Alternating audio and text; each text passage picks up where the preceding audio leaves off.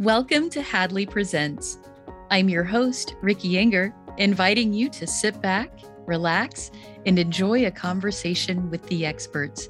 In this episode, Hadley's Mark Arneson interviews twins Jenelle Landgraf and Joy Thomas, who share their perspectives on vision loss and healing. Welcome to the show, everybody. Thanks for having us. Yeah, thank you. Thanks, Ricky. Thanks for being here. Wow, do we ever have a full house today? I know I say this every episode, but we really do have a wonderful topic today. Before we share more in depth what that is, why don't we just take a minute to get a bit of background? Mark, you're no stranger to the program. You are Director of Community at Hadley. And of course, as part of your job, you get to meet a lot of people who have interesting stories to tell, right? I do. Yes. It's one of the things I love most about being here at Hadley is just all the fascinating people that I get to meet. That's awesome. You end up bringing us lots of wonderful guests. And so we're happy to have two of them here today and would love to know a bit about both of you before we get started. So I guess we'll begin with Jenelle. Tell us about yourself. Well, I'm the oldest by 4 whole minutes.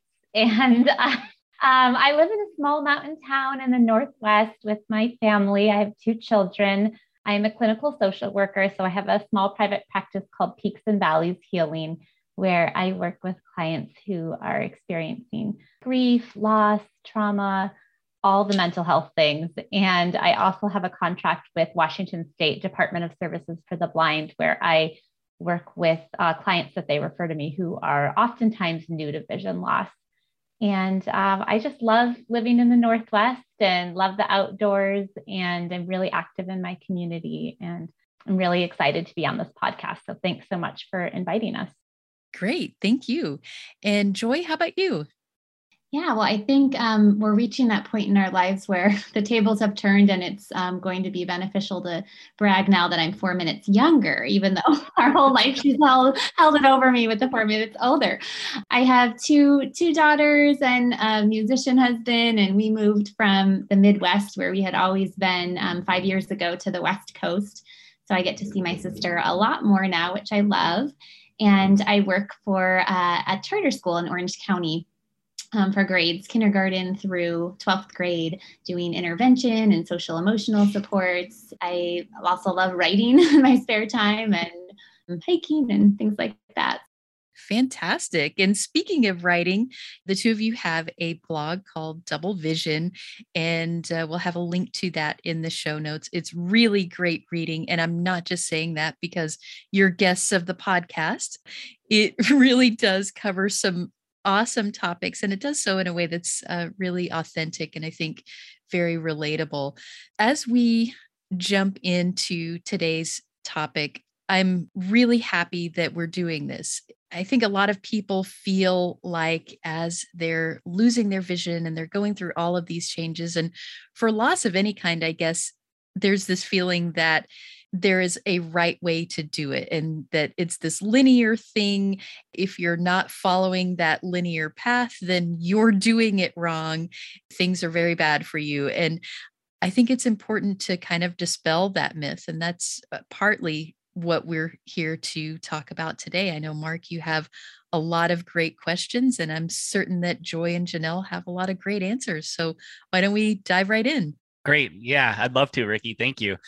And again, Joy and Jenelle, thank you so much for just spending some time with us here today. I have to echo Ricky's sentiments. I also love your blog. I've spent quite a bit of time on it. And oftentimes there's not a lot of talk or discussion about the emotional challenges that can come with vision loss. And it's something that's so real for so many people. And so again, I appreciate both of you just spending a little time talking about it today.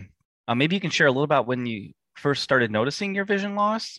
Well, when we were about 5 years old, our parents noticed that we seemed unusually shy when it was dark out and that we were having trouble seeing in the dark. So they took us to an eye doctor and learned through a series of appointments and tests that we have a retinitis pigmentosa, which is the name given to a group of degenerative eye conditions that affect the retina.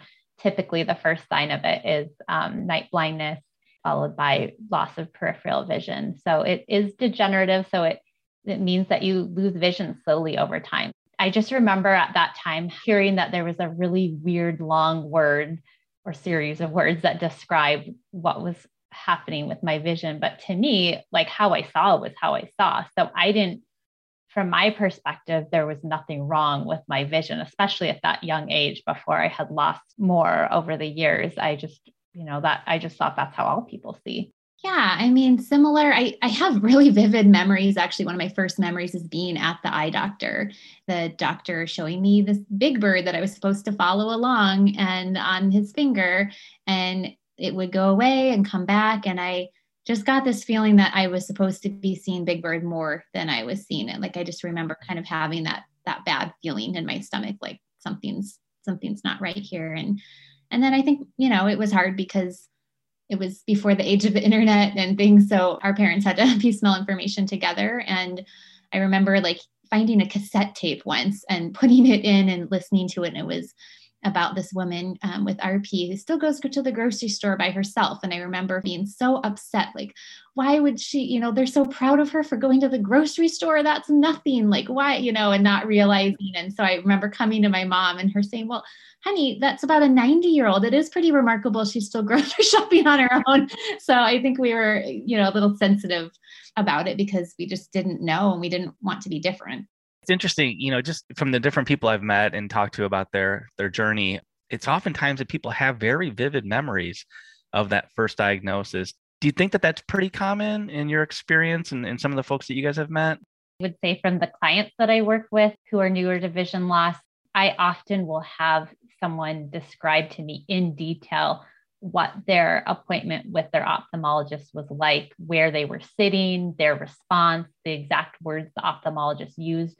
It really does have a pretty significant impact on people because how it's described to them and the amount of empathy or compassion they receive really varies depending on the doctor's bedside manner and background. So I've heard some really interesting stories of people who have left offices just completely speechless or who were afraid to drive home afterwards. But then some other stories where the ophthalmologist gave them some great resources and they felt like more equipped. So it is pretty interesting to hear how much that stands out in people's minds.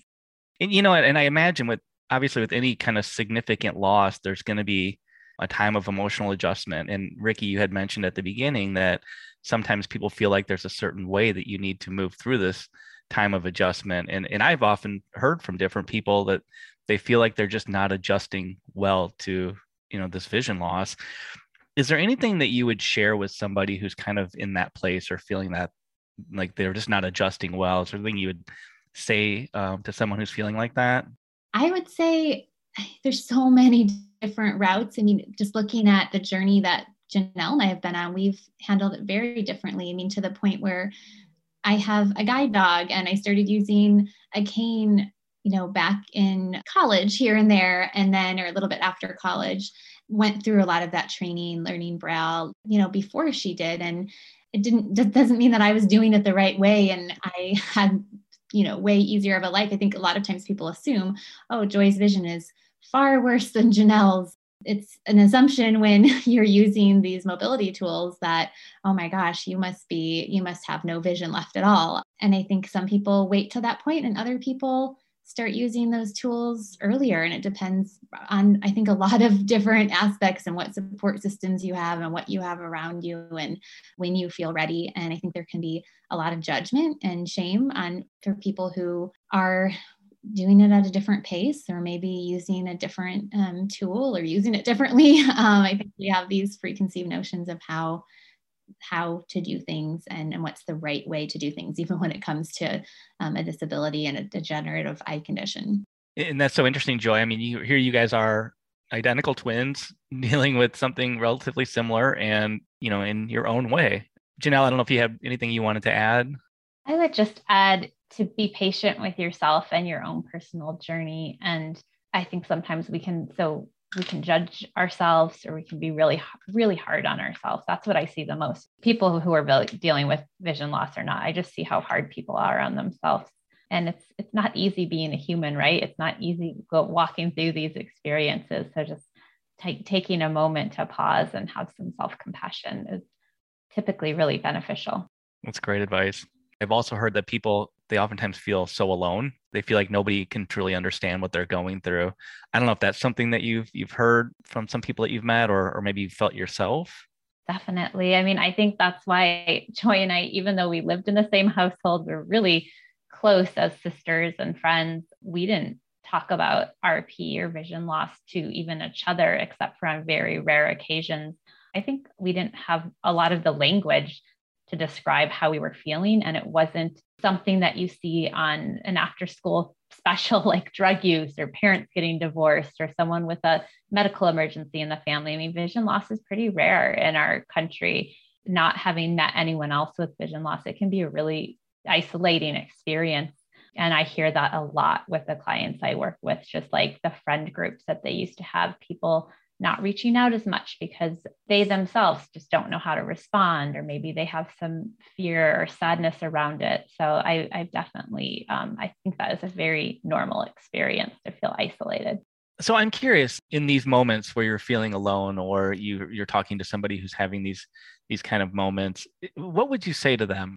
Well, as humans, we're wired for connection. So I definitely recommend connecting, whether it be with a trusted friend or family member, depending on your comfort level, or reaching out to a support group online or through the rehabilitation government or whatever it is in your state that you have for rehabilitation services. I think it's really important because studies even show that individuals who are able to connect with other people who share the same disability as them have higher rates of self-efficacy, self-esteem, show higher rates of mental health, so less depression, less anxiety. So it really does have an impact to be able to connect with people who share similar barriers in their life. How about you, Joy? So during grad school, I won a scholarship with National Federation of the Blind, and that was my first like time ever connecting with other people with vision loss. And I remember staying up until, wee hours of the night at our hotel, in our hotel rooms, just sharing hilarious stories and things that used to, like, didn't even want to say out loud, like, oh my gosh, you had these really similar experiences. It was just so cathartic and incredibly validating to know that I wasn't alone. And so that was, and just to even talk to people who were older than me who had the same condition, who we were placed with mentors, and I was placed with this attorney, Ron, and we still connect, we still keep in touch to this day. And I remember him turning to me at one point during one of the sessions, and he was like, that you are going to lose more vision. And I was like, yeah, I know, I know that. And he's like, but it's going to be okay.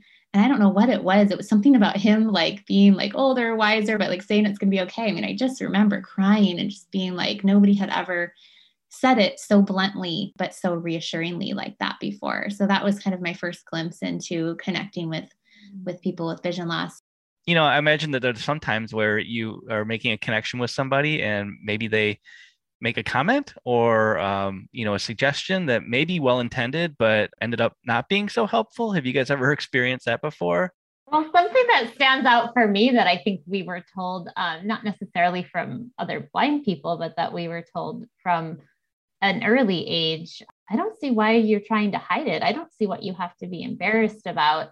That was meant to be encouraging, like, hey, share about your vision. And for me, I experienced that as very shaming, like very invalidating of my experience of living in a world that was not made for someone who functions like I do, right? So living in a world where things are not accessible and where blindness is not considered admirable necessarily, and where the unemployment rate for people who are blind and visually impaired is very high.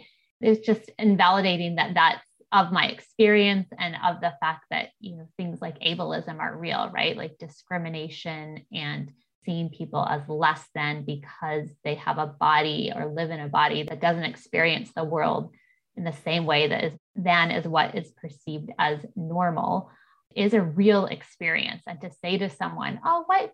Don't see what you have to be embarrassed about, is very invalidating of that experience and how different that experience is. I think that's why when we've had the opportunity to connect with other people with these shared experiences, it is so validating and normalizing. It's like, oh my gosh, it's not just me. I don't just like suck at this. Like, this is really hard. Yeah. And I would just add that, yeah, I did have friends say, well, if you would just tell everyone, if you would lead with that and you would just pull your cane right out, and then everybody would be comfortable. Then they would know what's going on. And I think that's true to a point. I mean, when you show up somewhere with a cane, yes, people then are able to identify you and they know, okay, she's not just ignoring me, or she hasn't been drinking, or she hasn't, it's none of those things that maybe people assume if you show up without a mobility device and you're tripping on things. But at the same time, there is some discomfort still that people have and can have around people with sight loss, around people with mobility devices, because they're not used to it. They don't know. And then it's that pressure to kind of put people at ease and make them feel comfortable when you're already feeling uncomfortable. And so I don't think it's this thing that solves everything. I think I thought when I start using a cane or start using a guide dog, I just feel so much more comfortable in my own skin.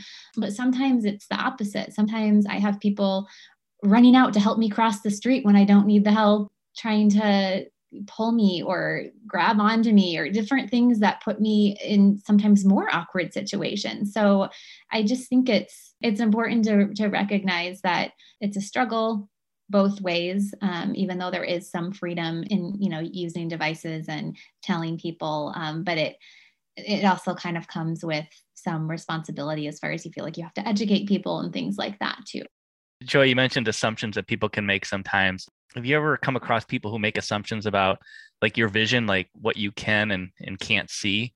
I mean, I remember even going to a doctor's appointment and them telling me that they wrote down one location and my husband dropped me off there and it was the wrong place. And so when I came back to my primary care doctor and I said, hey, I tried to go to the specialist that you referred, but the wrong one. And it was the secretary. And she looked at my cane and she looked at me and she said, well, no, we wouldn't have done that. But I can see now that you wouldn't have seen it anyway. So that's probably why. And just like assumed, like, I remember feeling just so small and feeling like, oh, she's looking at me and she assumes that I don't see it all, or that I wouldn't, even if I don't see what she wrote down, that I wouldn't have had another way to figure it out, or have a reader, or have my magnifying glass, or whatever it is, that it was automatically my error because I have vision loss. And I think that when we assume things about people, either that they don't have any sight, or that maybe that they do have sight. I mean, I know sometimes people will say, oh, I forget that you even have sight loss. And that's totally fine too. It's just that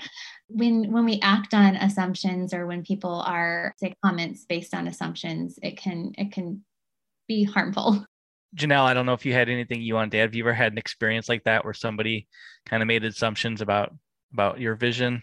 Yeah, I think about my vision and then just about my ability. So I was traveling independently with a cane at one point at an airport. And I have sight, even though I have retinitis pigmentosa. A lot of people with RP have what's considered more like tunnel vision. But what I have is kind of like looking at a puzzle, but there's missing pieces. But I actually do have side vision. And I could see there was someone following me everywhere I went. And so I finally turned to him and said, is there something you need help with, or is there something I can do for you? And he said, I just want to make sure that you get where you need to go. And I was like, oh, well, thank you, but I actually know where I'm going. So those experiences can be really disempowering when people assume that you need help. They assume that you can't see anything, or even if I couldn't see anything. I mean, I know plenty of people that are blind that don't have any residual vision, that have better mobility skills than I do, or than most people, right? And then I've also had experiences when people have questioned why I have a mobility device because they see me using my eyes in other ways. So because I can still read print, because I will glance at my phone. I had a really awkward experience when I was in grad school at University of Washington in Seattle, and I was on a lunch break with some classmates.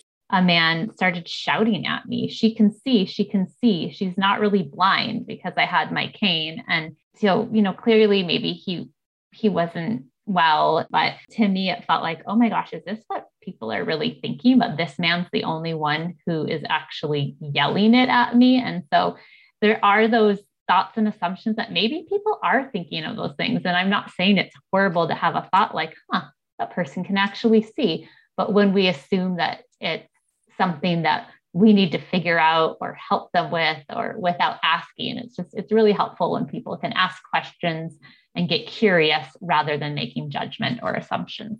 We were talking about how you guys, even in your adjustment, it's been different. I was wondering if you could ever recall moments where you've kind of thought to yourself, okay, I finally figured this whole thing out, living with vision loss, I've got this down. And then, I don't know, maybe something happens or something changes, and then all those kind of, feelings, those familiar feelings of like anger, fear, loss, they come flooding back. Yeah, definitely. I mean, there was a time in my life where the subject of my vision loss was so tender for me that it was hard for me to even speak about it at all out loud without becoming emotional or just shutting down altogether. And so I've definitely noticed that I can sit with the difficult emotions more, but that it doesn't stop them from coming. I have had experiences, especially when I'm mentioning the experiences that I just mentioned recently, like disempowering experiences, especially if it's like a loved one or a friend where they don't mean anything by it, but they're still acting in ways that feel really disempowering. That can be really triggering. And I can feel all those emotions like an upsurge. And I think there's like a mental health term for it called like a sudden and temporary upsurge of grief, Doug. And this stug can just appear out of nowhere. And I think when it first happened, I thought, oh my gosh, like I'm a failure. This is my career. This is what I do for a living. I've been working on this for how many years, and I still don't have it figured out. And then upon further reflection and some self-compassion, recognizing, okay, you know what, this is sudden and temporary. And there's a lot of grief that just still needs to be worked out and processed. And now I know that I can reach out to Joy or a friend or a family member and find some connection and some resources. The journey feels easier and that it's more familiar, and that I feel like I have more tools and resources, but I don't by any means feel like, oh my gosh, I have it all figured out. How about you, Joy? We all want to feel like we've arrived, right? Or we've come to the place in our journey where we are past our life's challenges and we figured it out and we can move forward bravely. It's like there's these other moments where it just can come back. And then I feel like sometimes there's like the shame over the shame. Like I shouldn't be, like I'll be in a work meeting, all of a sudden I can't find my giant mouse, and I even have all the accessibility tools on, and I have it zoomed or I have voiceover on, and I still can't find what I need in the time that it's needed during a staff meeting. And I have this flush of hot shame just coming to my face. Like I feel my face just burning with shame. And then I feel embarrassed and almost ashamed that I would feel that way. Cause like, gosh, that these are just, when I put it in plain terms, like your eyes just don't work like everyone's. You need these tools. The tools aren't working right now, or they're not working well enough. I can say that like logically now, but when you're in those moments and people are counting on you or waiting for you, and you feel like you're not the same as everyone else, it can bring up feelings like I'm not good enough. I'm not competent. I'm not a competent person. I can now sense where they are, like exactly even to feel them where they are in my body. Like I feel it in my stomach and my throat. I can feel really like, oh my gosh, I've gone to therapy and I've journaled and I've gotten this far, and I teach kids about how to recognize these hard feelings and how to handle them. And why can't I use the tools in this moment to not freeze? I have those moments where I think if I hit pause on the whole situation, like in a movie, you're pausing and you could just go on and figure things out, I could do it fine. But because I get into that freeze response, I can't even, like it almost makes my vision even worse. Like everything's blurry and I can't even think what to do. And those are things that I still work through. That's what I've noticed throughout this whole conversation, is that while there are differences in how each of you deal with what you're going through, and each of you has a different journey, there are similarities too, because I mean, we are all human. And I think it's part of the human experience to grieve and to think you've got it all figured out and then realize, oh, wait, you know what? I don't. As we bring this to a close, I just want to ask one last thing from each of you, and that is, if there were something that you wish you had been told, what would that thing be? I would say find someone, preferably someone who has experienced some kind of either vision loss or disability that can relate, and find that safe person to process your stories with, so that you can write those brave new endings to stories. That first draft, that doesn't have to be the final say of how you process that story. So find that person who can help you safely and kindly and lovingly process that story. How about you, Jenelle? Visit Hadley's website. I know. I really do love your website. It has so many great resources. And I do think along the lines of what Joy said, like equipping yourself with as many resources as possible. Just knowing that you do not have to be alone. You are not alone, and your story matters and your journey matters. So really engaging in as many resources and connection as possible. And one of those resources could be your blog, which is, again, fantastic. We'll have that in the show notes if you want to keep up with what's going on with Joy and Jenelle. Thank you both so much for sharing your story, sharing your journey. We don't talk enough about how we can make the process of grieving kind of a normal thing. So thank you again for sharing your stories. And thank you, of course, Mark, for doing such a great job interviewing. My pleasure. Yeah. Thank you so much, Joy and Jenelle. Thank you for having us. Thank you. Got something to say? Share your thoughts about this episode of Hadley Presents, or make suggestions for future episodes. We'd love to hear from you. Send us an email at podcast@hadley.edu. That's podcast@hadley.edu. Or leave us a message at 847-784-2870. Thanks for listening.